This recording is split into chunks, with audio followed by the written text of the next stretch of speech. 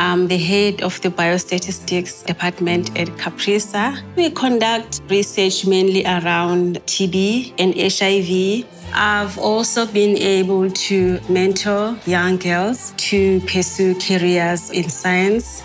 So we are showing that as Africans, we can also work at a global level, improving the lives of our people.